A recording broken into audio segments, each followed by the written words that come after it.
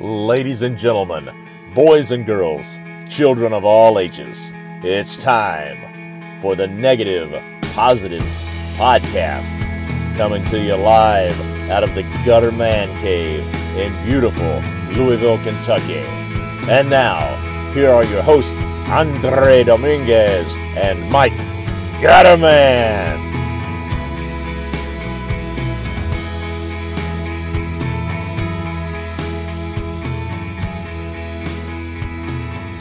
Hello and welcome to the Negative Positives Podcast, episode number 255. And this is a special edition of the Negative Positives. It's our roundtable discussion, the roundtable for the month of August, where we have guests on that have been on the show previously. So we don't have to talk to them about like how they got started in film or have questions or interviews with them. This is where we just tackle some hot topics in film photography over the last, just whatever we come up with. Generally, we have everybody that's on the episode to kind of come up with a topic, and we just kind of discuss it. We give ourselves 20 minutes with the Gray Lab timer to time each one of these segments. We only have 20 minutes to discuss each topic, and after the time runs out, we hear the scary buzz. That lets us know that we are done talking about that topic. So let's get on into this, and let's meet the August Roundtable. I'm Mike Gutterman. I'm from Louisville, Kentucky, and I am drinking Evan Williams Small Batch 1783 Bourbon. I'm Andre Dominguez here in the City of Angels, Los Angeles, California, drinking some water because I'm lame. I'm Dustin Cogsdale. I'm in Atlanta, Georgia, and I'm drinking some Henry McKenna bottled in bond. Nice. And I'm Matt Melcher. I'm in Norwalk, Iowa, and I'm just letting you all know that I've been clean and sober for 20 hours.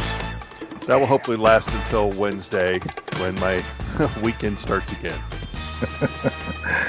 And we also have another guest in the Gutterman Cave, and it's this effing cricket, and it's been in here all week, and I can't find it, and it is insistent on making a lot of noise. So we're gonna have a little bit of a nature vibe going on in the podcast tonight. So I always knew that when it came to our audience, we pretty much just have crickets, and we definitely have them tonight. So, but let's get into the first discussion for the roundtable, and this one is actually prompted by a call-in from Mr. Mike Williams.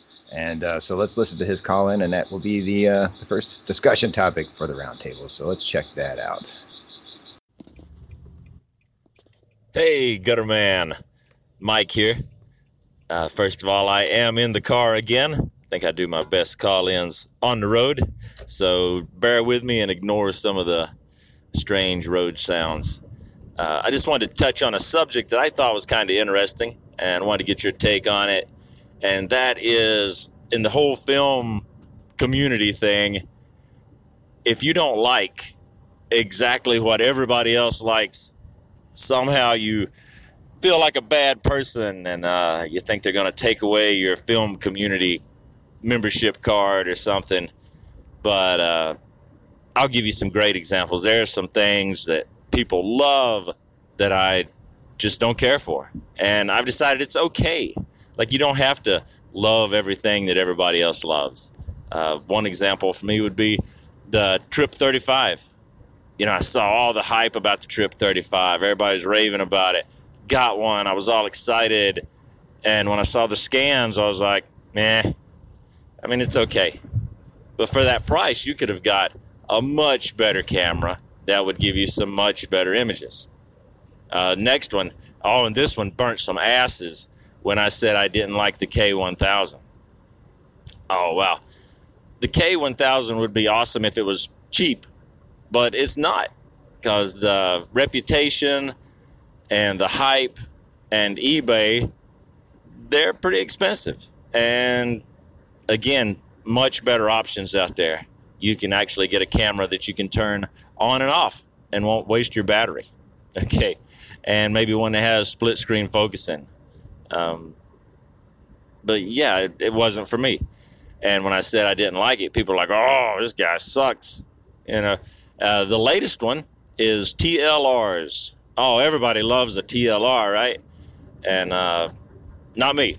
And I'm sure other people don't like them either, but they're scared to say they are because they'll be, oh, this dumbass, right? So, yeah, I don't like looking down in it. Hurts my neck. I don't like trying to focus it. I miss the focus a lot. For me, there are much better options. Say an SLR type medium format camera works much better for me. So, one more. I'll give you one more before I leave. That's large format. Ooh, boy, I must be Satan if I don't like large format, right? Because everybody loves that. Hey, it just doesn't work for what I do. So, not my thing. All right, so just curious about you. Do you somehow feel pressured to like everything and anything film related? Probably especially since you have the podcast. If you were to say on a podcast that you didn't like something, you'd probably have people dropping like flies. So, all right, hey, just something to think about. Take care. Stay positive. Shoot some cool film photos. All right. Well, thank you, Mike Williams, for the call in, and got a good topic for the roundtable. And I'll go ahead and kind of jump in with what I think about this call in. First of all, I think it's hilarious. But secondly, the Pentax K1000, I'll defend that. I'm a big. It is the working man's camera, and but it has. If you get the SE model, you get the one with the split image kind of focusing in your viewfinder. So I think that's kind of takes away one of the things that he was complaining about with the K1000, but. I'll definitely agree with him. I'm not a huge fan of the TLRs. Shot one or two rows through my Kodak TLR, which is probably not the best example of one of those, and it's okay. But I had some really trouble focusing with it and stuff. But then again, I'm old, so maybe it's just my eyes. But and then lastly, large format. You know what? I forgot to start the timer, so let me get the gray light going. Sorry about that. And the last one's large format, and I don't see me doing that anytime soon. I don't have the time for that stuff. The little time I get to shoot, I'm not taking a large format camera out and taking one or two shots and calling it a day. And I just would rather just shoot medium format. I got the Pentax 6.7, the working man's medium format camera, and and that gives me plenty of quality for what I need and the size prints that I print and all that. So just kind of my take. So what do you guys think about this topic? Well, first of all, I think Mike needs to stop drinking and driving because it's obvious that he's drunk. No, I'm just kidding. I mean, I agree with him on the K1000. Like, people tout it as being like this cheap entry-level camera, but there are so many cameras you can get for much cheaper than a K1000. And you talk about the SE. Yeah, you can get the SE with the split image finder, but you're also going to pay a premium for the SE, which adds to what he was saying with it being more expensive. And I think, this has been like said multiple times on other podcasts, but like, who freaking cares what you like and what you don't like? I think this is like all in people's heads when they get butthurt about what people think. Like, why do you care what other people are thinking? Just shoot what you like and be happy about it. Yeah, good point. I will say this though, and the thing about the K1000 is, it does get kind of overpriced because of the hype and all that, and the KX and is so much a better camera. It's basically a K1000 with extra features, and it usually goes for cheaper. So I would say if you're in that market, don't turn down looking at the KX. It actually, you can switch the meter off on it. The meter's only active when you kind of pull the advanced lever out halfway, and so it does turn the meter off when you put it flush with the camera, so you don't have to worry about having a lens cap on at all times to keep from running your battery down. So it's just all in all a way better camera that a lot of times you can get cheaper than a K1000. So, but that's just another little insight on that. But just taking up for the working man's camera system. So there you go.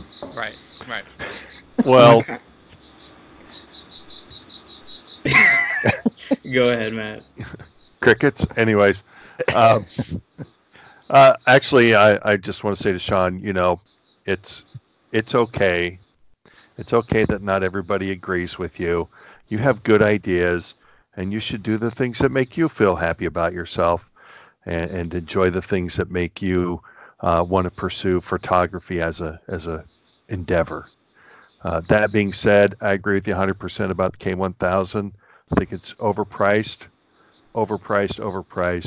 not worth it. My God, just go get a Spotmatic with the M42 mount for $5, and you've got every bit of camera as you've got for a K1000. I defend TLRs because I like them. However, I certainly get that people can't look at them and focus them. Eyes, regardless, they're not everybody's piece of cake. You got to completely change the way that you look through a lens to use them. I mean, personally, I look at my pet peeve, the one I can't stand, point and shoot cameras. Hate them. Hate them, hate them, hate them. Mm-hmm. To me, they have no redeeming factors whatsoever. So, but that's me, and I really don't care what anybody thinks. So, but large format, yeah, I get it. That's like the thing. You're art guy. You're supposed to get into that, and I can't imagine really ever doing it. Maybe someday. I mean, it would have to drop in my lap though, but I would certainly never look it out. I'm finding that I'm pretty much a 35 millimeter guy who shoots a little medium format on the side. That's me. Yeah. I'll agree with you on the point and shoots, man. I mean, I have one that I really, really like. Well, I got a couple that I like, but they're kind of. I got the Lomo LCA is a really fun point and shoot because it kind of has a unique look to it or whatever. But my Pentax UC1, I've been continually impressed with that thing to the point where I've actually had the courage to shoot slide film in it because the exposure meter on it has been really spot on, even in like night photography. And it's got a super sharp lens on it, so I've been really happy with that. It's a nice when we went to like an amusement park last week or whatever, it was perfect because I could, something I could easily put in my pocket and still like ride rides and stuff and not have to have somebody hold my camera or, every time I want to get on something or have my wife lug my camera around while I get on bumper cars. So, but so, yeah, I have enjoyed that. But for the most part, I think a lot of those cameras are so overhyped and you can get so much of a better camera for the kind of money people are spending on point and shoots. So, right. Yeah. And I think that's the big part is the money part. There's so much stuff that you can get that's just next to nothing. And it's every bit the camera is whatever happens to be this thing that's been hyped by whomever. Mm-hmm. Andre the Cricket. One of my kind of not necessarily unpopular because it is gaming Steam. That was not the official timer. Dustin is playing a joke with his own Gray Lab timer. I don't know what I was expecting other than shenanigans. Anyway, what I was saying was that my own kind of relatively recent film photography hot take, even though it's not necessarily unpopular, it's actually gaining steam now, is this whole really simple HP printer thing. There have been some people, as I've kind of gushed about how much I've been enjoying really, really simplified printing, not even kind of pulling anything into Lightroom or Photoshop, not creating profiles, whatever, just literally printing straight from the scan and selecting the HP photo paper thing in the actual built-in software of my HP printer. That some people have said it's fine that you're doing that, but true printing should be optical, should be done in the darkroom. And my reaction to that was kind of I mean, yeah, who cares? I love printing in the darkroom. Go print yourself if that's how you want to print, but don't tell somebody else what they should be doing. Exactly. Exactly. I enjoy printing in the darkroom. It's a lot of fun. It also, requires more equipment that I don't have set up right now. We're in the process of moving the Cinestill office, and probably going to be a few weeks until we get everything set up. I haven't used my little 35 millimeter enlarger here in my bathroom for about 5 months. And in the meantime, I'm really enjoying this. It requires basically zero work, and I'm pretty darn happy with the results. So that whole concept of these cheap commercial printers, suck and you should be printing in the darkroom. I would love to be able to print in the darkroom more often, but even when I do have everything set up at the new Cinestill office, I'm still going to be doing these because I love making little, 4x6 prints of decent quality and doing a bunch of them. I have a stack here that's going out to people in the not too distant future, and I would not be able to do that as quickly in the darkroom, nor would I be able to do color. My thing against it for these people is back in the day, like everybody got 4x6s from the drugstore or from Walmart, and nobody said anything to anybody about getting prints that way. How many of these people that are working in the darkroom now used to print primarily or only in the darkroom back in the day? Probably only a very small fraction of them. Oh, that's a good point. Yeah, and I it's funny. There was some talk on the Facebook group. Junior Wyatt just recently got a HP Envy printer as well, and somebody was making a point that well, if you're going to ever sell in galleries, they're going to ask that you're going to have archival prints, which I mean that's fine. That's a unique circumstance where you're gonna have to have either pigment ink as far as inkjet prints or an optical print on a silver halide paper or whatever. But for what I do with the HP printer is I do art shows. It's just outside art shows. This isn't fancy schmancy stuff, man. This isn't any highfalutin art crowd I'm selling to. So and those HP prints are perfect for that. And HP is claiming a fade resistance of 25 years on these things, and that's probably about what they rated lab prints, drugstore prints at back in the day. It was probably around that same time frame. I think they last a lot longer because I've recently been scanning more photo albums we inherited from my father-in-law. Some more, I found like 4 more photo albums of my wife's childhood, basically. So I've been spending hours and hours scanning prints out of these things. And these things are from, the 1970s, 1980s. And they all, there's some of them have some color shifts, but not too bad, and most of them still look fantastic. And these are really old prints that not really kept in the best photo albums or probably in the best storage situations, but they all still look great. So I don't have any real fear of what these inkjet prints. The dye-based inkjet printers nowadays are so much beyond. The inks have gotten so much better than they were just 5-10 years ago. I'm pretty confident that they'll last long enough for my purposes with the HP printer anyway. So. Well, and one thing, really back to Sean's point, I mean, there's a lot of people. I think it's Mike been Williams. around. Mike Williams, yeah. Sean, yeah, whatever, Barry. So what Barry originally said, that one guy. And anyways, but it really goes back to something that's been part of this film photography renaissance for years now, and that's the people who were there doing it in the past, telling everybody else how to do it, how it has to be done, and what's important and what's good and what isn't. And that I don't know how we shake that, but it's nonsense. It's utter nonsense that people still have some bully on a chat board who's just going to tell everybody and shout them down that you can't do it this way and you can't do it that way. There's only one way. There's only one good quality type of camera. There's only one, I personally, I think it's nonsense. And, if you're, like I said, hey, I bust on point and shoots all the time, but I see some great work done by them.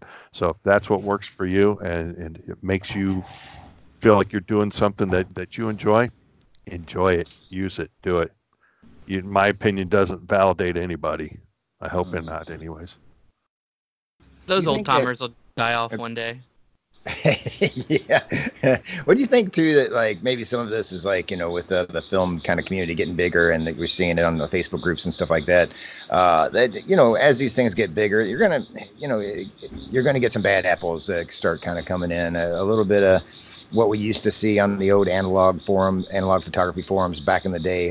A little bit of that's starting to creep in at times, but as these kind of groups get bigger, you kind of start seeing a little more of that element kind of trying to rear its ugly head a tad bit. I think a little bit might be just attributed to the fact that this thing is kind of growing and more people are getting involved in the forums and the Facebook groups and all that stuff. And and it's natural that somebody is going to come in and try to be an asshole from time to time, right? Yeah, I think it comes back to the old adage, the squeaky wheel gets the grease. Those people are going to make the most noise, and if you just ignore them long enough, they'll go away. Right, or just ban them, So. Yeah, no, I'm known to do that. Yeah, Dustin is a moderator for the Negative Positives Film Photography Podcast Facebook group, and I think he's probably been the most active at banning people. So. Yeah, I think I've got like 20 under my belt right now. He scratches a little notch in his belt every time he bans somebody, right? Or those notches something else? Yeah, no, I've got a 100-foot roll and I clip a frame off every time. All right. Anybody else got anything on this topic? We got about 6 minutes left, so we can just go ahead and not hear that evil buzzer. It's up to you guys. Well, I guess I can bring something. So I think part of this ties into like not having to be jazzed about every time a new product comes out too, because let's be honest, some of these products that are coming out seem to be a little bit shystery, like they're just trying to take advantage of the film quote unquote renaissance. There are some that are legitimate, but it seems like there are some that are a little shystery. And then, not everybody's always going to be stoked about a new film that comes out, and that's okay. I think the point I'm trying to get at is like, you're not obligated to enjoy everything about a hobby just because you enjoy the hobby.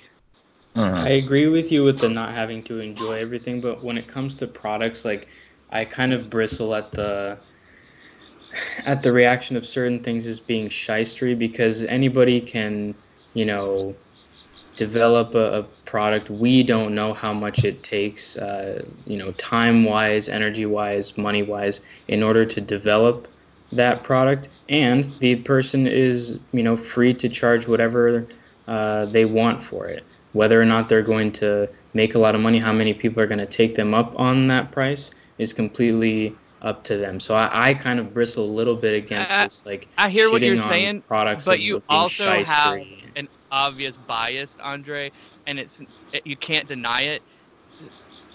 But the thing I is, have a bias. yeah, no, that's what I'm getting at, though. Like, I don't think that you can quite look at this the same way as other people because you have a vested interest in said subject. The thing is, like, yeah, sure, people can develop whatever product they want to, and they have the right to charge whatever they want to, but I also have the right to call people on shystery products. What do you consider shystery? I'm not gonna get into it on right now. There's not enough time. Well, I'll just tie into one last thing to sort of agree with what Dustin says, and that's that just because I shoot film primarily, I'm not obligated to buy any specific film, a new thing that comes out. I don't have to get it simply because I'm supporting the film community. This is very true. There's many ways of supporting. You do not have to buy every product or support every Kickstarter. I mean, I don't. I mean, you guys know I primarily shoot old expired film. I mean, I buy film once a year, maybe 10 rolls. So I don't feel the need to go support a new thing that comes out simply because it's new and it's film. And, if we don't support them, then we won't have new film in the future. I'm like, well, that's a bunch of bunk. You make a good product and price it fairly, and people will buy it. I've got a lot of opinions about that, so I'm going to hold off on them for other things. But, I just think that, that's like my pet peeve. I'm not obligated to buy anything, to do anything other than the stuff that I currently do. So.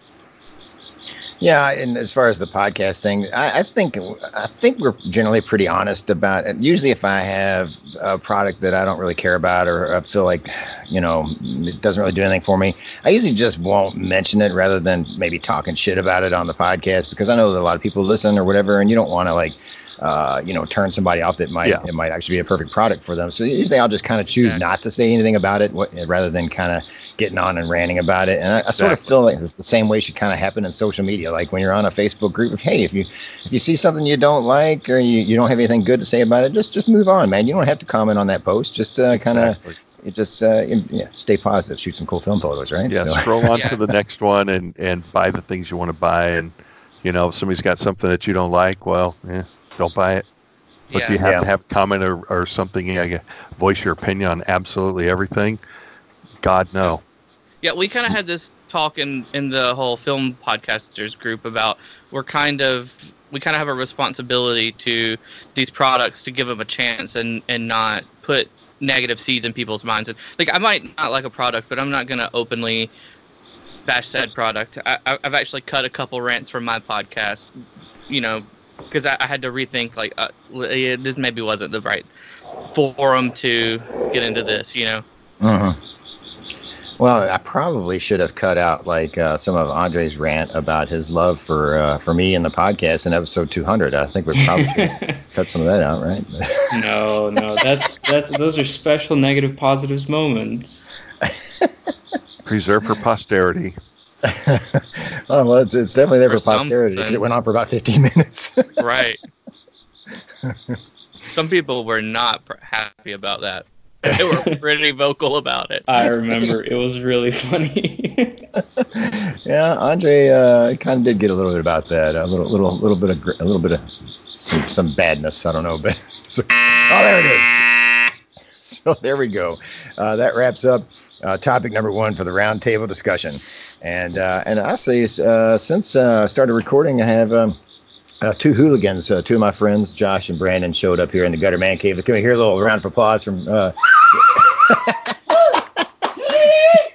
They're in here drinking beer and with me. So just it's kind of weird to have a little live audience here. But after I get this done, the editing might be a little spotty because I will be getting drunk with these 2 fools. So we'll see how that see how that I will works say out. of all the friends that you've had, in the Gutter Man Cave while recording, they've all been so, respectful and quiet while you have been recording. Yeah, somewhat, yeah. Chris Lee, maybe not as much, but the night is young. So, all right, well, let's go ahead and take a break, and then we will get to the second topic in the roundtable discussion. So we will take a break and be right back, folks.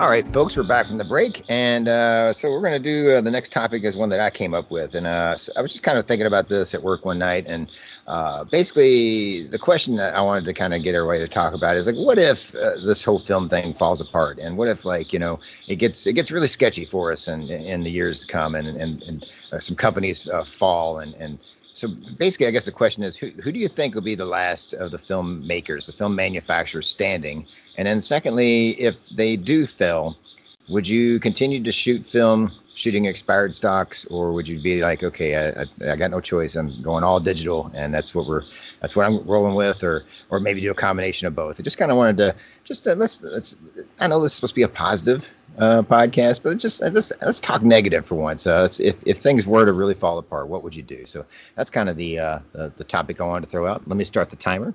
We're going down to 15-minute sessions here because we're going to try to fit in an extra topic on this show. So we got 15 minutes to talk about this topic. So here we go. Timer is running, and I'll go ahead and start since it's my topic, I guess. But I think as far as film manufacturers, I think honestly, I feel like the healthiest has got to be Ilford. I feel like they'll probably be the last major one standing. We don't really know about Fuji, and because we're not really going to ever know anything to them until it kind of happens. It seems like because they seem to be very tight-lipped about everything.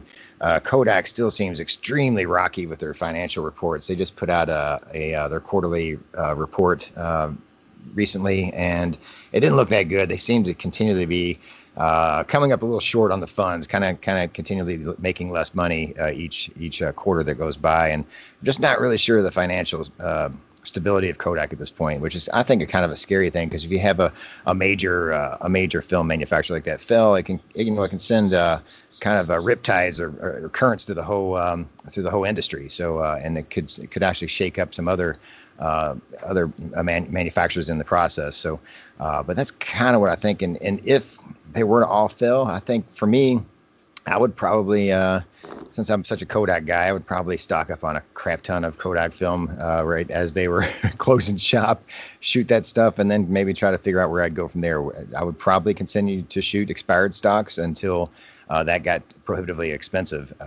But then I guess I'd have no choice but to go back to digital if there was no film options. But I'll just continue to support film as long as somebody's out there manufacturing it. It's kind of my stance on it. But what's everybody else think about this one? As scary of a thought as it is, having hitched my my horse to this wagon, or this metaphor is falling apart.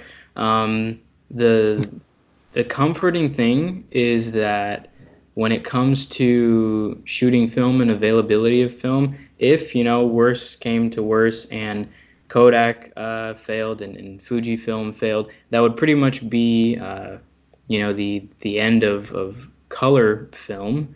On the bright side, though, black and white would likely survive. Black and white is not that complicated. There's a bunch of different bases that you can coat emulsion on, from acetate to PET to S-Star to Japanese washi paper like Film Washi does. And it's not just that, but like it's silver nitrate, so that's not going away. When it comes to color, when you've got color dyes and dye couplers and a bunch of more complicated stuff, yeah, if color film were to go away, I would be totally okay continuing shooting black and white. And even if it was like a small outfit somewhere in Europe or Asia or the US, coating small batches of black and white emulsion onto any acceptable base that you could develop at home with standard photochemistry or Caffenol, like, you'd be able to do it. So I also do agree that Ilford would probably be pretty healthy and safer from those kinds of things than some other companies. But I don't think we would really kind of be looking at this end of film as we know it type thing. And I'd be perfectly fine if color film didn't exist anymore. I'd continue shooting black and white film of some kind, even if it became more difficult to find. I agree. Yep.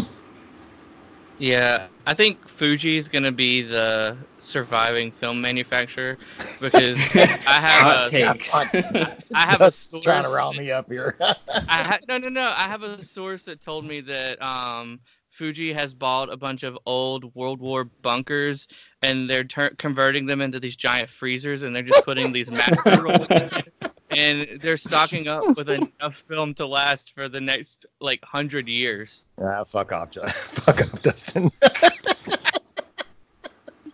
Somebody told me that, okay?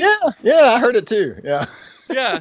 Very credible source. A very credible source. Listen, it was on the internet, so it's true. It was on the internet. Bill Manning reported on it, so it's true. And he's a bona fide journalist. He's a bona fide journalist. For real though, I agree. I think Ilford is most likely the strongest, because it seems that they've restructured their business to be more to fit the film economy, so to speak. They seem to have cut down their manufacturing to kind of go along with the scale. They've scaled it to fit what's being sold. And I think if Kodak doesn't do something like that soon, they will be the first to go. And I don't say that to piss off Mike because he's a fanboy. I legitimately think that Kodak, if anybody goes, will be the first to go, just because they are up shit creek without a paddle right now. Mm-hmm. Mm-hmm. Well, I personally, I'm a hoarder. I'm a prepper, so I've got a freezer full of film. I can shoot a roll a week for the next 10 years, and I'll still have plenty. Yeah. So, I know how to with you. Exactly. I think a lot of us probably are, with the exception of Andre, and that's just because he's living under this false pretense that he can just get it any time. And that's probably not the case. But actually, I'm really quite pessimistic about the future of it, to be honest with you. Mm-hmm. I think color is hanging on by a thread. I think more importantly, for a lot of people, consumer film is barely holding on, in my opinion, and that it's going to go away. And it's not necessarily that it's going to go away. It's going to go way up in price. We saw the Ektar when it came out, the Ektachrome when it was re-released, $10 a roll. Is anybody comfortable with that being the future price of film? Because in my mind, that's kind of where it's going to go.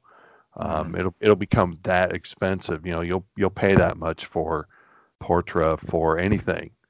I do agree. I think Ilford's the only one that at this point can survive, but even then, how niche can the product become before it's not profitable for even that size of a business? It's interesting that you mentioned the consumer color films, because that's something that I never really thought about. Because when it comes from like a manufacturing standpoint, I can't imagine that it's like a professional color film is several times more expensive to manufacture and mix the ingredients and code, etc. But all the other fixed costs associated with it are the same. So you naturally have a much higher margin on something like Portra than you do for something like Color Plus 200. So I wonder if it would ever kind of come to a point where like certain consumer color stocks would be discontinued in favor of the higher margin professional films. I don't know. It's an interesting speculation. Right, and you don't really know which one sells the most even at this point. I mean, you kind of have an idea, but which one? I mean, does Kodak really sell a whole lot of Portra? I mean, yes, they have to, but compared to what? And that's, you look at it that way, and then like with Fuji, that's the only film I ever see available locally, and that's because it's in a Walmart and a Walgreens. No place else do I even see anything else. Anything else has to come from the internet. So I just think that I'm pessimistic on where things go. I've always been that way, and I don't see anything that sways me one way or the other. Well, I do think that the professional films have got to be more profitable, like Andre was kind of alluding to there, as far as like their bottom line, because they can't be making that much money off selling Color Plus as cheap as they sell that, like Kodak or whatever. The profit can't be that great on that film. It's got to be more of a, well, we hope to sell a lot of quantity and that makes us some money, but it's certainly not making them the profit that Portra is. And, recently there's been problems with Portra being in stock, and it makes me wonder, is that with Kodak's manufacturing capability, I can't imagine that they're not making enough of it. I wonder, and I threw this out there as a theory. I have no facts or anything. It's just something I thought. I wonder if Kodak Alaris is just not ordering enough of it. Maybe they didn't, see the demand as well.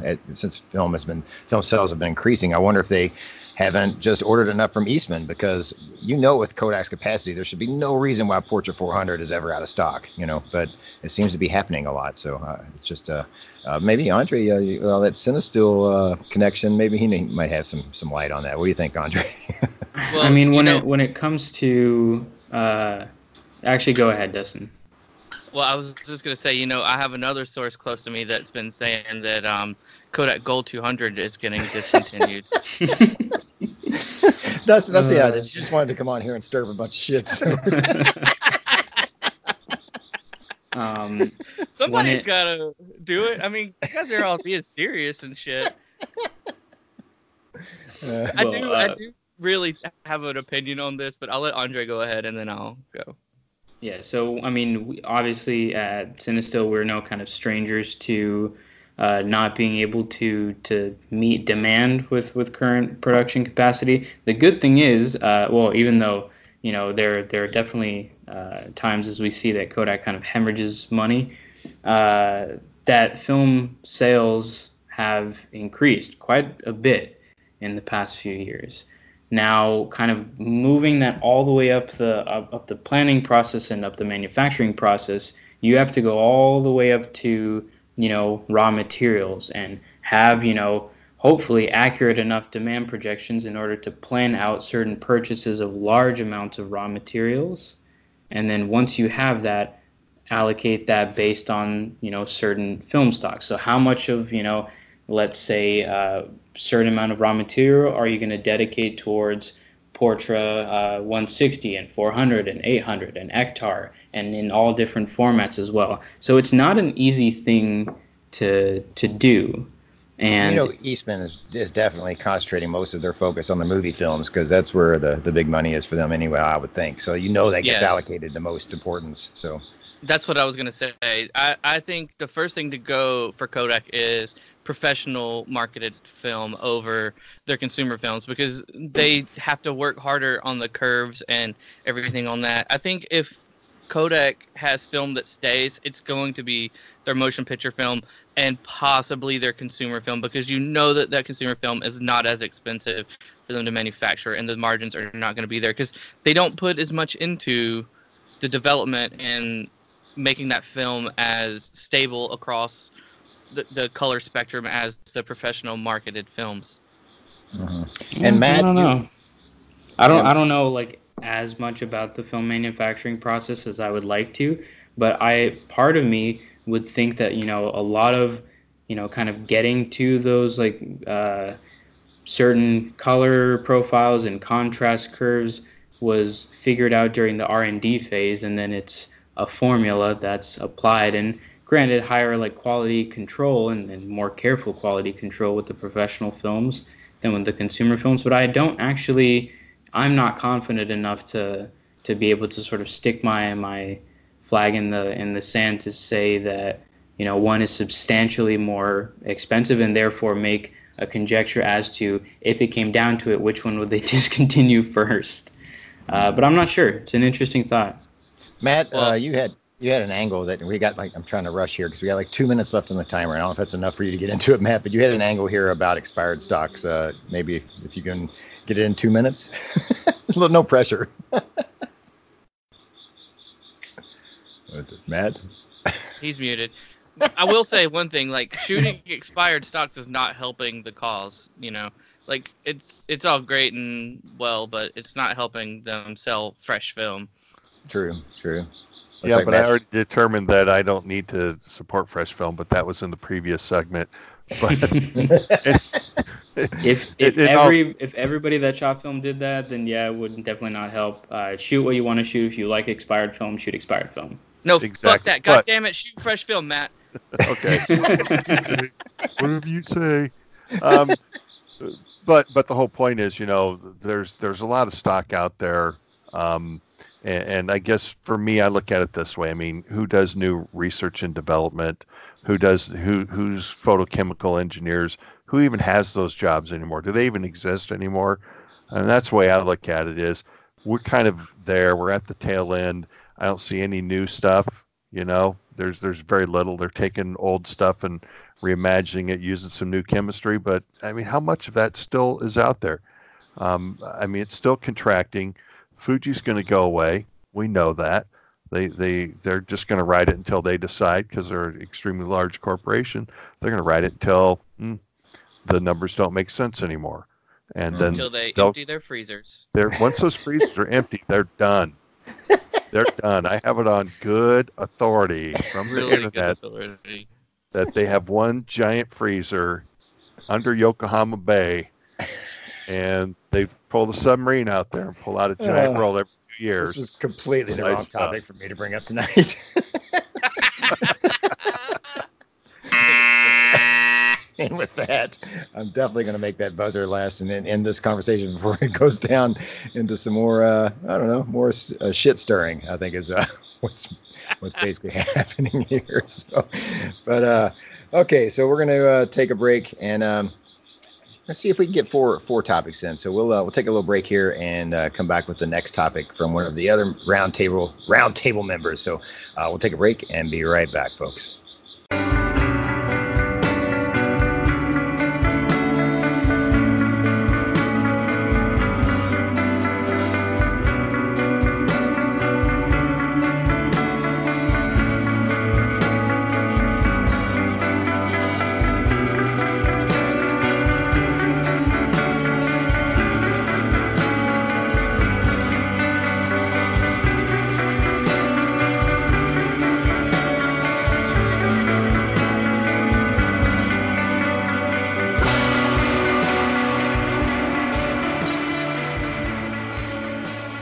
All right, folks, we're back for the break, and we're going to fit in two topics on this particular segment, and we're going to shorten the times down. We're going to do 2 10-minute topics, basically, 2 quick hitters. So let's get to this was a topic that Mr. Matt Melcher, Box of Cameras podcast, kind of came up with. So Matt, how about you tell the fine people about this this little topic you want to talk about?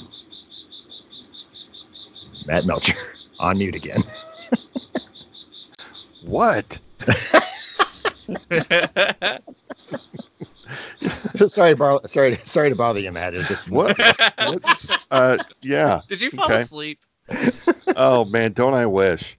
That would make me feel great. Okay, my topic really is just more or less a question. Do you shoot? It kind of ties from that old from the segment we just did, but do you shoot old film formats that don't exist? And we just talked about companies that may not exist. What about formats? Like 620 and 126 and 127 and 116, et cetera, et cetera. And what about the the APS revival? That's the hottest trend in film photography. It's taken over the world by storm. I mean, that's another that we can definitely include there, right? Exactly. How do you accomplish that, since in many cases the film hasn't been manufactured in decades? I mean, right. how does that go along? I mean, some of it's expired, but how do you make new film work? Do you shoot that? Do you look at those things? Is that something that's of any interest to anybody else other than me? All right, timer is running. So, Matt, why don't you go ahead, and since it's kind of your topic, go ahead and get your point on it, and then we'll counterpoint that. So. Oh, I'm sure of it. First off, there's a lot of different ways that you can shoot. There's so many cameras out there. It was sort of the way I first came to it. Is there's so many cameras out there that are just withering away, turning into nothing but gunk and dust on a shelf, that all they need is film. And I saw a post in the Negative Positives group last week, and somebody was talking about a film format, or the FAC 127. That's what it was, the product that you can use to slice 120 roll down to a 127 format. And someone says, well, why don't you just shoot 120 film in a medium format camera? And I'm like, well, yeah, you can do that, but that's not really the point. The point is you've got other cameras that you can certainly bring into the fold and bring into use. Right. If you can easily take a fresh roll of 120 format film and slice it to 127 with little care of exposing it and whatnot. First off, I love my Yashica 44 TLR. She takes 127 format film. I bought a 100-foot roll of it. And I just reused backing paper, spooled on that, a roll, shots. I think the 12 shots takes about 2 feet worth of film. So there's 50 rolls of film. I didn't spend $30 on that.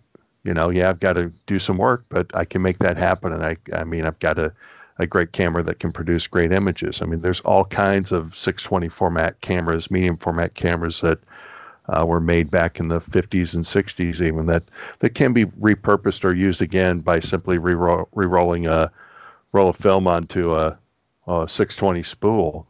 Not to mention there's all kinds of adapters that can easily be used to take a medium format 120 and put it into a 116 camera and get yourself some great images. And I just think that we are limiting ourselves to our use of equipment if we're just going to limit ourselves to the commercially available film formats. I agree, and I've actually found a way to develop and scan my own APS film, so I can be self-sufficient with it, and so it's been a really cheap way to shoot, so it's been a lot of fun.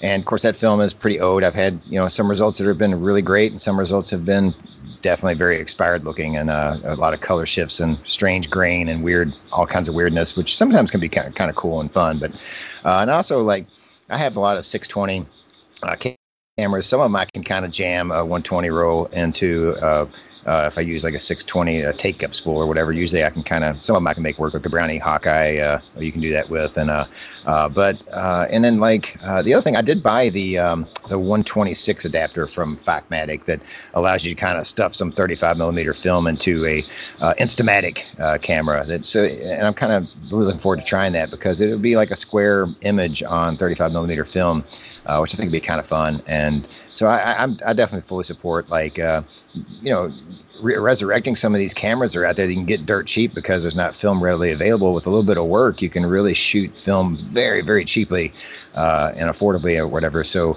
and it can be a lot of fun and fun to experiment with. So I totally support it. And as far as like expired films, expired stocks, I just feel like, again, like we said last segment, shoot what you want. I've had some bad results out of expired film lately, and it's sort of turned me off a little bit on it. But then every once in a while you get some great results out of it, and then you're like, okay, this was really a cool, cheap way to shoot.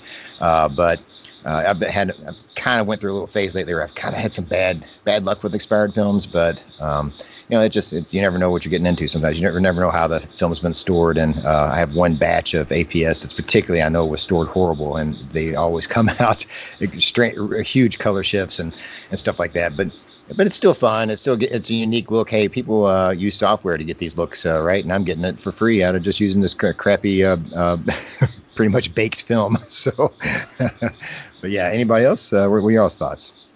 I mean, I was personally raised to like not let things go to waste, and it does make me sad sometimes that people kind of shit on expired film because, I mean, if we don't shoot it, eventually it's going to get to the point where it really is unusable and you can't even get anything like kind of cool and quirky out of it, especially with the color stuff. So if it's there and it's available, shoot it. Why not? I mean, I have some Acros that's going to be expired in October, and I'm still going to shoot it. Yeah, well, that's not too expired there, man. Well, and I'm not even really thinking more along the lines of it being expired. I'm just thinking more along the lines of the different format cameras that are just going by the wayside. I've got a couple of just crappy 50s plastic 127 cameras, Imperial Satellite. And, those Imperial cameras are so cool looking, man. they're cool, and they're just nothing but plain old plastic box cameras. Yeah. Yeah. But, to actually sit here and take one and use it. So like 2 years ago, I was out in California, and my wife and I were visiting a winery, and they had a 127 Imperial Satellite sitting on, and just on a little display shelf, just as a quirky little item. And I went out to my truck, and it says, "Yeah, I've got one of those, and I've got film in it, and I'm shooting it right now." And they were just blown away, And it just the fact that, to me, I realize that they're probably the first things to go. Will be a lot of those cameras will hit and wind up in the landfill, but. Gosh, it just seems like, it doesn't take much to take a fresh roll of 35 millimeter film and spool it up onto some 126 with the backing paper, or, even throw some 35 millimeter film and put some backing paper on it and put it in a, 116 adapter format camera that gives you some super wide image that, you go and spend hundreds of dollars for a camera that's going to give you, sprocket holes and exposed all this stuff for a super wide format. You can just easily do it in a old folding Kodak. Makes sense. Yeah. I do think too, like, I have one of those Imperial cameras, and it's a 620 camera, and it is definitely one of those cameras that you cannot any way, shape, or form get jam a 120 reel in there whatsoever. So I've got to learn how to spool onto 620 spools or whatever. And I know it's not hard. I just haven't taken the time to do it. Have you done that, Matt? Gotten 120 to 620 reels pretty easily? Yeah, it's a piece of cake. Yeah. It's one of those things that you do it once and it's like, oh, okay, I was worried about that. Right. And there's so many cool cameras that shoot 620. Like there's been a lot of talk lately. I know Classic Camera Revival had an episode on the Kodak Medalist, which is a fantastic camera with a superb lens on it. Maybe one of the best lenses that Kodak ever manufactured. And I have the Medalist too, and I've never shot it because it just sits in my cupboard because it's an awesome looking camera. I bought it mainly because I'm, again, a huge Kodak fan, but and it's probably the best camera they ever manufactured, or one of them anyway. And but I need to learn how to I need to do that so I can get some 620 film in that thing, because it is a 620 camera, and see what everybody raves about on that lens. But yeah, just good stuff, man. Anybody else have any thoughts? One of the things that old formats. Go ahead. Go for it. Old formats died for a reason. Yeah. There's some beautiful cameras out there that shoot those old formats, you know. Yeah, I mean that's true, but you know, they You're also gonna tell me died this. for a reason. Well, you know what? APS only died because of that evil digital onslaught. So that's because it was it's advanced. It's advanced photo system. So you know, it's yeah. Whatever you have to say to sleep at night. Like I don't know. Again, to me, it comes back to, you know, if I'm wasting my time with those old formats, then I don't know. I might as well be shooting digital. Well, okay, all right. We're not going to sway Dustin on this one. So, all right, and there it is. So there we go. That is the end of that topic for the roundtable discussion, and we're going to fit another one in here. And this one is a topic that Mr. Andre Dominguez, Mr. Hollywood, Doc Hollywood came up with. And so, Andre, how about you tell the fine folks the subject you want to talk about on this roundtable? Sure. So it's one that's definitely not, original at all, but one I remember that the M has been talking about, and just with a lot of stuff going on recently within our little podcast community, from, heart surgeries to family members passing away, and just a bunch of tough shit in life that people have been having to go through. Just kind of talking about this idea of photography as a healing process. Do you guys actively try to use it to get through difficult times, cope with the death of family members through film photography related projects, or kind of seeing that coming in advance one day down the line, try to view your film photography differently when it comes to documenting friends and family members? Yeah. So my grandmother just passed a couple months ago, and I was certainly happy that the last time I saw her, I had a camera with me and I was able to snap a couple pictures, and that made things a little bit better. But I think just in general, it keeps me sane. I'm not going to say I actively use it to try to get myself through tough times, but I think just in general, for the most part, it helps keep me sane. It's just a kind of a way for me to shut my brain off for a second and only focus on the one thing. I agree. I feel like every artistic expression or creative outlet that you have has a therapeutic sort of nature in its essence or whatever. And I've had 2 deaths in the family this year, so 2019 can suck it for it's kind of been our what my wife and I have said about this year so far. But and it was tough, man. And it's funny going through scanning these photo albums I inherited from my wife's father, who passed last month or so, or a month or 2 ago, or whatever. Seeing these photos, there's a lot of photos of him in there as well that I'm scanning, and photos of him much younger, and kind of getting to see his life and all that stuff. And in a way, it's been a little bit sad seeing this stuff. It's like, man, I still haven't really come to grips with the fact this guy isn't with us anymore, because you just kind of go through your daily life and you almost kind of forget they're not there anymore. But seeing these photos has been, in a way, at times kind of sad. It kind of makes me miss him, but at other times it's been like, man, he did a lot of cool things in life, man. And having those photographs and seeing those these little photograph treasures that kind of document his life was also kind of uplifting too, and it made me feel I don't know. It was there was a little bit of healing in that. And I think the power of photography and photographs of loved ones can really go a long way when someone's not with us anymore. To kind of like sort of feel like you're still in touch with that person. So that's just something I've noticed lately with kind of dealing with 2 deaths in the family and going through a lot of photos of these people that we've lost. And I found it kind of uplifting, at times sad, but for the most part uplifting. Just to have these mementos is a real treasure. Well, actually, I just wanted to add on to what you said earlier, Dustin, and that was the thing about turning the brain off. When you're going through traumatic events, whether it's something as tragic as a death, or just in Andre's case, going through some very serious health issues. You got to have something that can just make you turn that thought in your head off, even if it's just for a few minutes while you sit here and try and figure out how you're going to take a picture of the dog over there.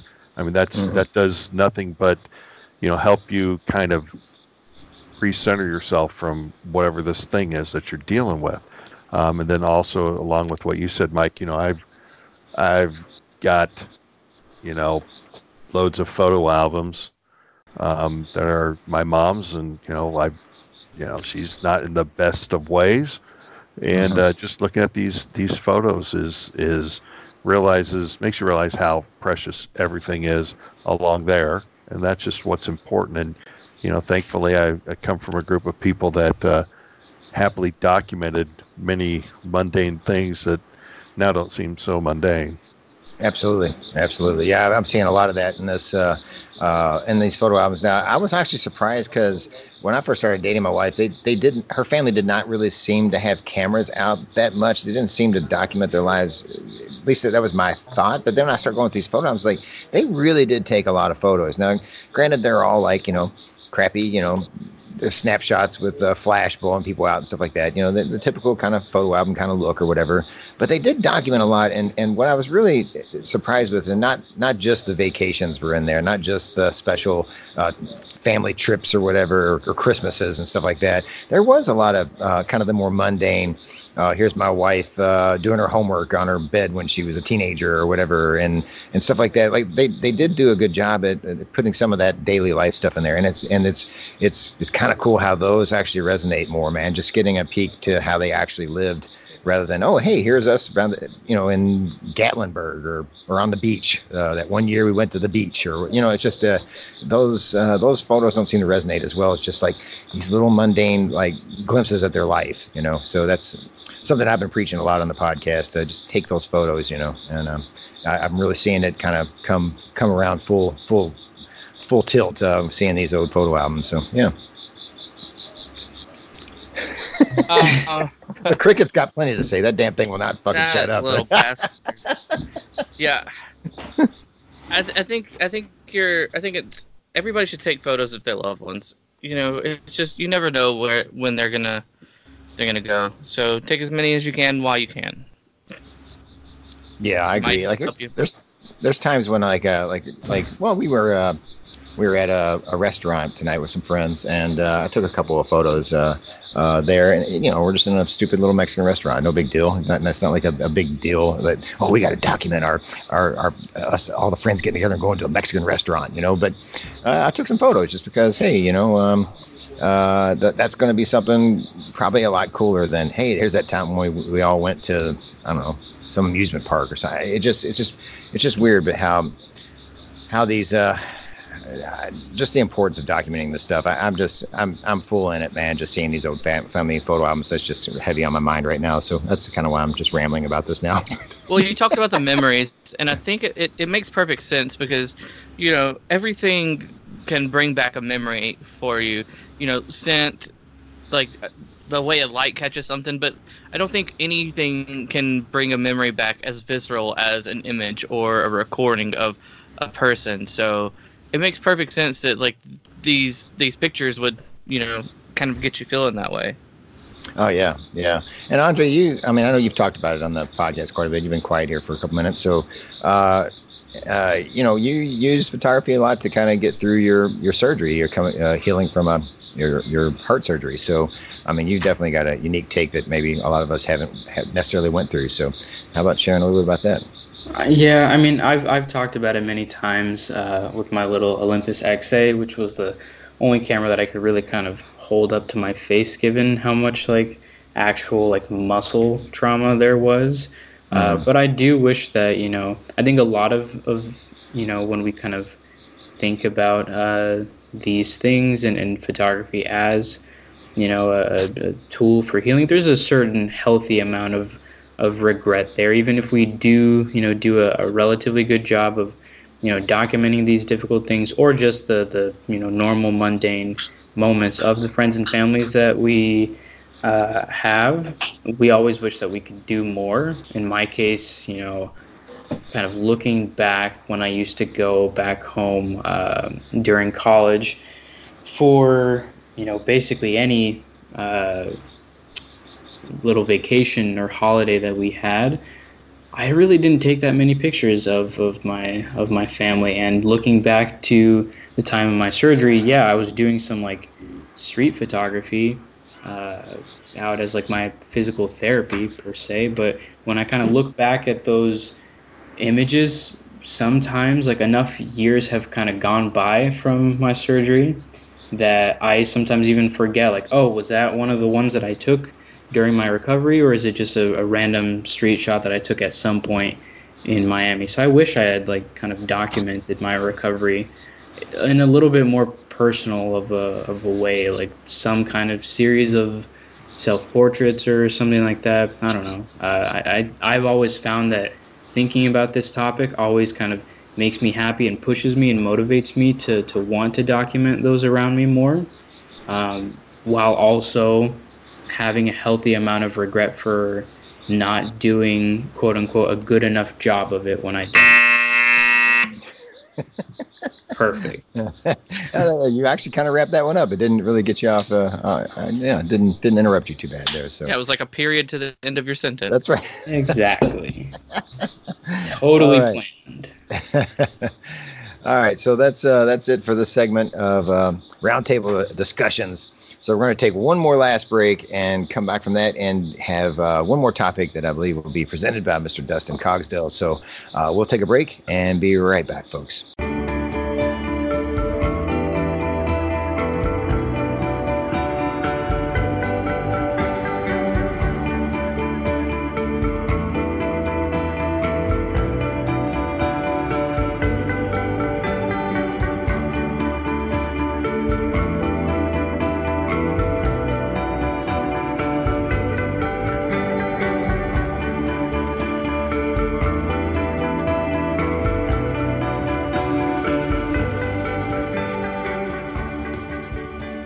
All right, folks, we're back for the final segment, and we have one more roundtable discussion to talk about, and we're going to give 10 minutes on the Gray Lab timer for this one. And this one comes from, this topic was brought up by Mr. Dustin Cogsdale. I will start the timer. And Dustin, what is your topic you'd like to talk about? Stigma of shooting in auto. It seems like everybody is scared of admitting that they shoot in auto, or they're just scared of shooting in auto because of fear of maybe somebody's going to call them out and tell them they're not a real photographer. But I don't know, man. Well, I will chime in definitely. This is actually funny when you brought this topic up to our message thread. This has actually been on my list of topics I wanted to talk about on the podcast, and wasn't really sure how. I can say that I've never really shot in auto. But I have told my wife with her fancy new digital SLR, hey, you can just put it on this and let the camera do everything for you, because she doesn't really want to learn the ins and outs of photography or whatever. But for me, I've always been, my favorite mode of shooting is aperture priority. And in a sense, that's auto. Like, I can't really claim to be mastering the all manual, because if a camera has aperture priority on it, that's what I'm shooting, man. I just want to be able to control my depth of field and let I'm not worried about shutter speed unless it gets too, unless it's getting too slow where I can't handheld it, then I'll do something different, obviously. But, and I have several manual cameras I've been shooting lately, but generally I still even shoot those almost like aperture priority, where I'll be like, okay, I've got a 50 millimeter lens in here. I'm going to put the shutter speed on 1/60th. I know that'll be That'll be enough to prevent any hand, any shake, any blur, motion blur or whatever from my hands or whatever. And I just control the aperture the entire day. And like I usually only adjust the aperture dial, like unless I have to deal with shutter speed. And so I can't really fault people for shooting auto. I don't do it. I never have. But because I feel like I guess maybe that stigma is there a little bit. Like I can't shoot auto, man. I gotta be in control of my photography. I gotta take control of it. I gotta I'm gonna master my craft. But in all actuality, about the only thing I ever try to adjust is aperture. And the only time I'll change shutter speed on a manual camera is if I want really shallow depth of field and at f1.7 I need to change the shutter to get it in a range where it works or whatever. But yeah, I'm kind of I'm an aperture priority guy, so I can't shit on people for shooting all auto, because technically I'm shooting auto, right? I mean, I'm letting the camera make decisions for me. So Mike, would you say that the way that you shoot your Holga is kind of shooting in auto? Yeah, because that's definitely auto, because I'm not making any decisions there. Hell, half the time I forget to focus that damn thing. So you can focus. Wait. Yeah, you can focus. Well, there is icons on the front of it. I'm not sure they do anything, but yeah. Exactly. Exactly. Well, I personally feel that a real man should be confident enough in himself that he'll allow his camera to operate for him. Seriously. Hey guys, I'm the gatekeeper. Exactly. I'm the man. I will happily turn the damn thing on and press the button. There's nothing wrong with that. And anybody who I see it and I hear it all the time. It's just like, oh well, yeah, you got to shoot that in full manual, blah blah blah blah, and that's maybe true in some things, but for crying out loud, I mean, as far as I'm concerned, aperture priority is auto. It's program. It's all the same. You're letting the camera make a decision for you, and to me, it's either all or nothing. So why play the game that you're not doing it when you're shooting in aperture priority or shutter priority? Come on, just let the camera do what it's. I mean, it's designed to be able to do that. I shot a whole bunch of film over the weekend, and I put it in a auto everything Minolta Maxim 5, turned on the flash, and just pressed a button. Let it do its thing. And, I don't know. Those photos might not come out because I was using some really weird film stock. But, come on. I mean, I can. And I've also done that over the weekend as well. Full manual and a Minolta SRT 202 without a battery. I mean, I can do that too. Sometimes you'll let the situation dictate. And don't be ashamed to say that you go full program. Okay, right. Well, here's something for you. These people who are scared of shooting full or who are claiming, you've got to shoot full manual. How many of them are using a light meter? Is that not shooting in auto? You're getting the light meter to tell you your settings. Right. Just because you set the dials, you're not the one reading that light and judging it and deciding that those are the numbers. You're pushing a button on something and it's telling you what settings you need to be at. You got the match needle in there and you're just making the things match up. What did you do? Yeah. In many cases, you have no idea what you did. You just made the things match up and you'll get a decent picture. I'm just fine. I'll go full auto focus. I mean, come on. If I'm going to go that far, let's just let it do its thing. Well, I have a pretty good feeling that the Japanese engineers that designed my Pentax, the working man's camera, and also the German engineers that designed my Leicas, they probably have a little bit better idea of how to measure light than I do. So I'm going to trust their judgment a little bit more than mine if I just try to, say free ball it out there and then try to try to come up with the exposure myself. But and along those lines, your other working man camera that you just recently acquired, that Pentax P3N, probably has one of the best meters ever in it that I've experienced anyway. That meter is spot on. You're right. It's right all the time. I mean, and you're foolish if you're not just going to let it do its thing. Because all you're going to do is mess it up. It is shocking how good those meters are. Yeah. One of the reasons I love auto is because it means that I can shoot while slightly drunk. Yes. Because, dude, as I've mentioned... that is like so much win.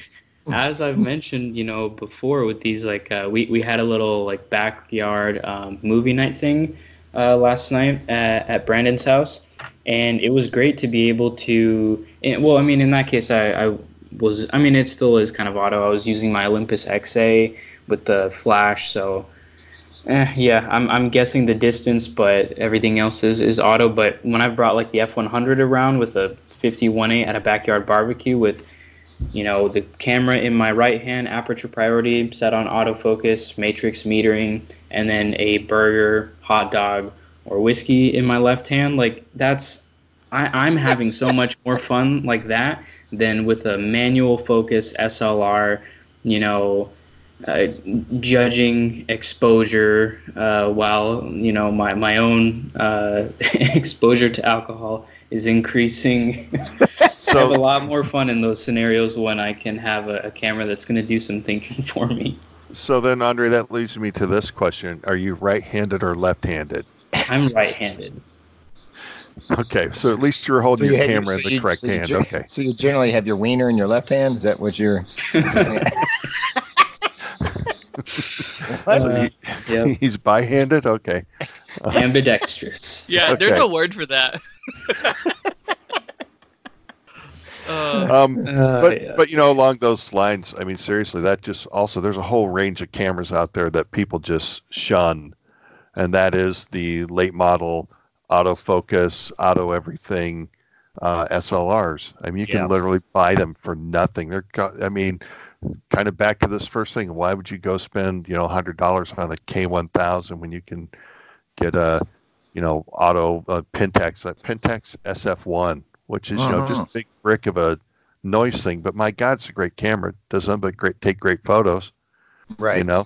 It's ugly as hell, but it looks like something out of a 1980s Terminator or RoboCop movie. But it's that damn thing is a hell of a good camera, and I got mine with a lens for like just a little over $20, and it's it's amazing. It's meter's always spot on. The autofocus is relatively fast for the day, and I love that camera, man. And like I like shooting that camera as much as I do any of my mechanical, cameras that are worth a lot of money or whatever. So yeah. Well, exactly. I mean, you can go to get the late model Minoltas, the Maxim 5, the HTSI, STSI, those type of things.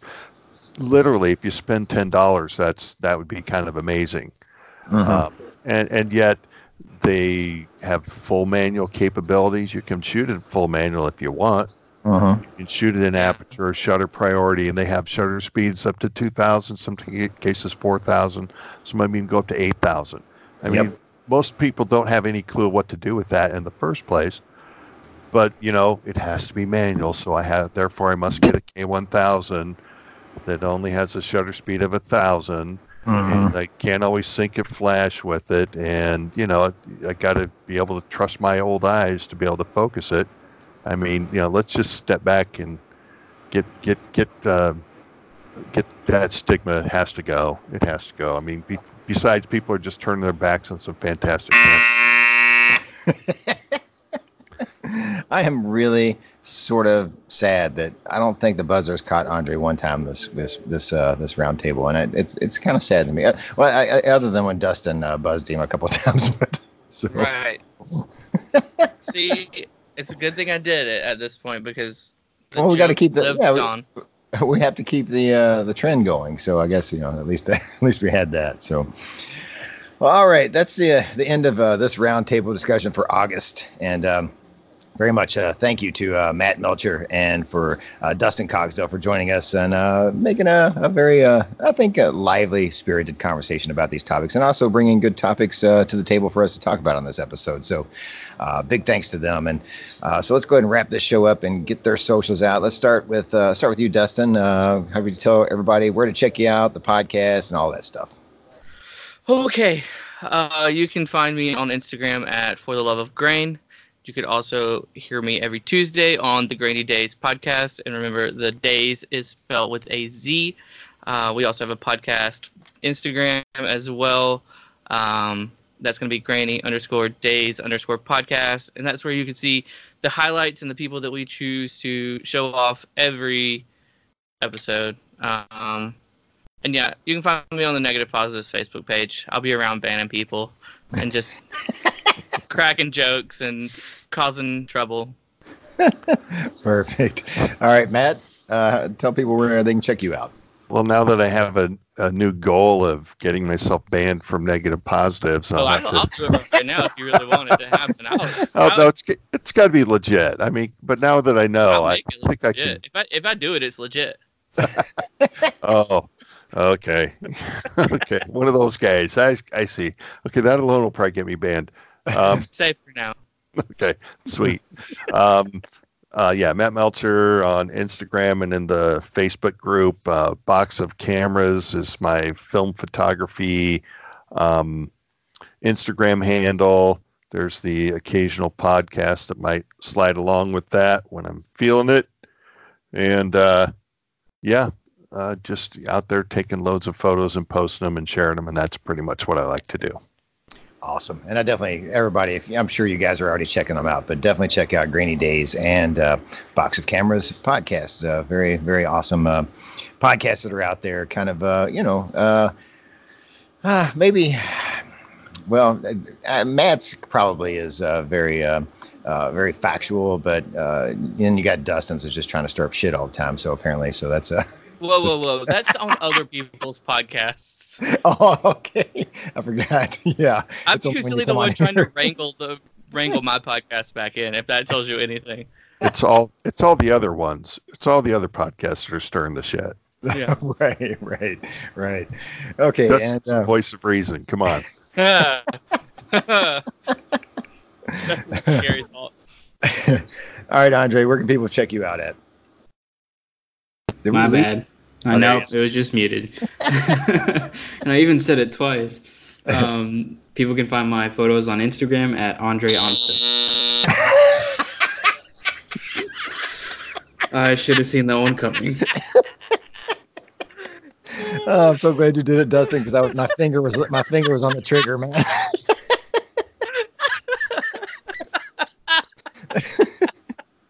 Technically, I'm an admin too. I can ban Dustin. Hey, bring it on, baby. All right, so you can see my photography on Instagram at Gutterman Photo, on Facebook at Mike Gutterman Photography. You can join the Facebook group, the Negative Positives Film Photography Podcast Facebook group. We're all members there, and you should be too. You can email this program at negpositives@gmail.com. And you can follow this program on Instagram under the account Negative Positives, mostly ran by a friend of the show, Mr. Bryce Randall. If you submit photos to Instagram, think about using the hashtag Negative Positives, and maybe Bryce will see it and highlight it on the Instagram account for this very program. So, and I also want to thank my live studio audience for being I don't know what, bringing me beers when I needed beers. So yeah. Wait, you're doing a podcast? So there you go. All right, so let's get on out of here. Everybody, thanks for listening. Everybody have a great week. Everybody stay positive. And shoot some film, dang it. Cool photo wrong shoot. Podcast. Oh. Wait, may all your days be grainy. All right, folks, we'll see you soon. Thank you very much.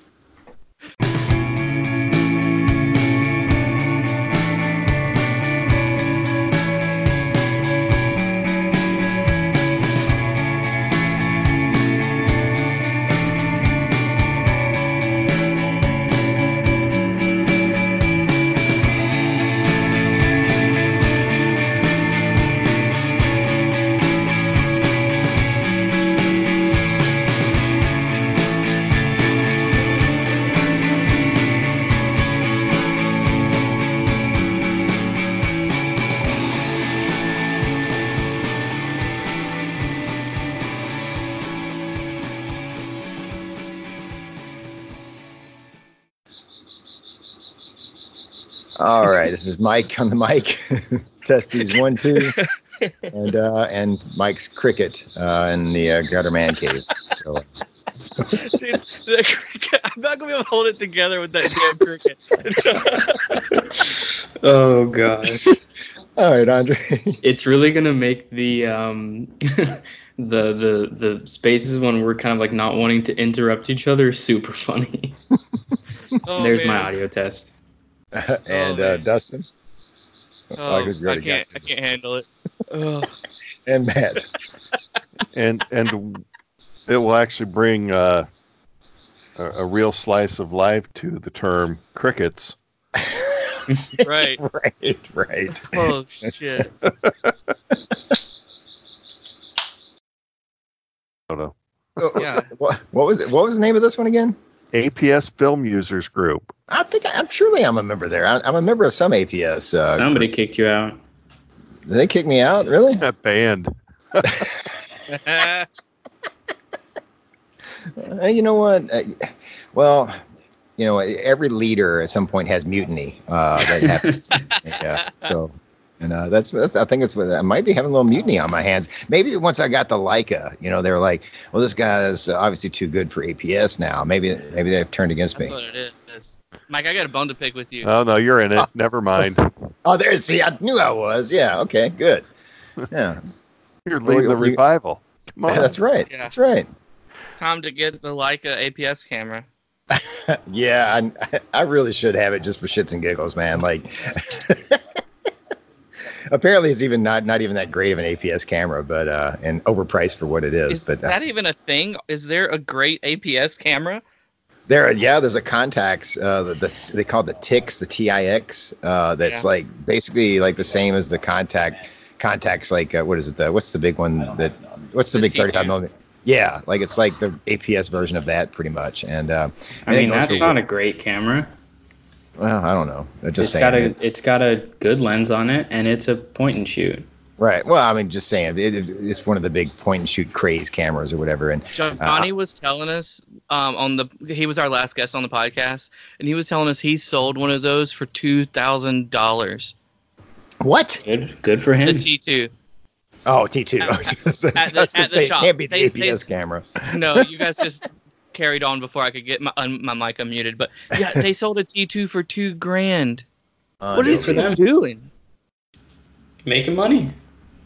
Well, No, I'm good not talking for about them. them. I'm talking about the dummies buying it. Right. Oh, that was man, probably just- some person with more money than sense. Oh yeah. Is that the one the Kardashian shoots or Yes. whatever? Yep.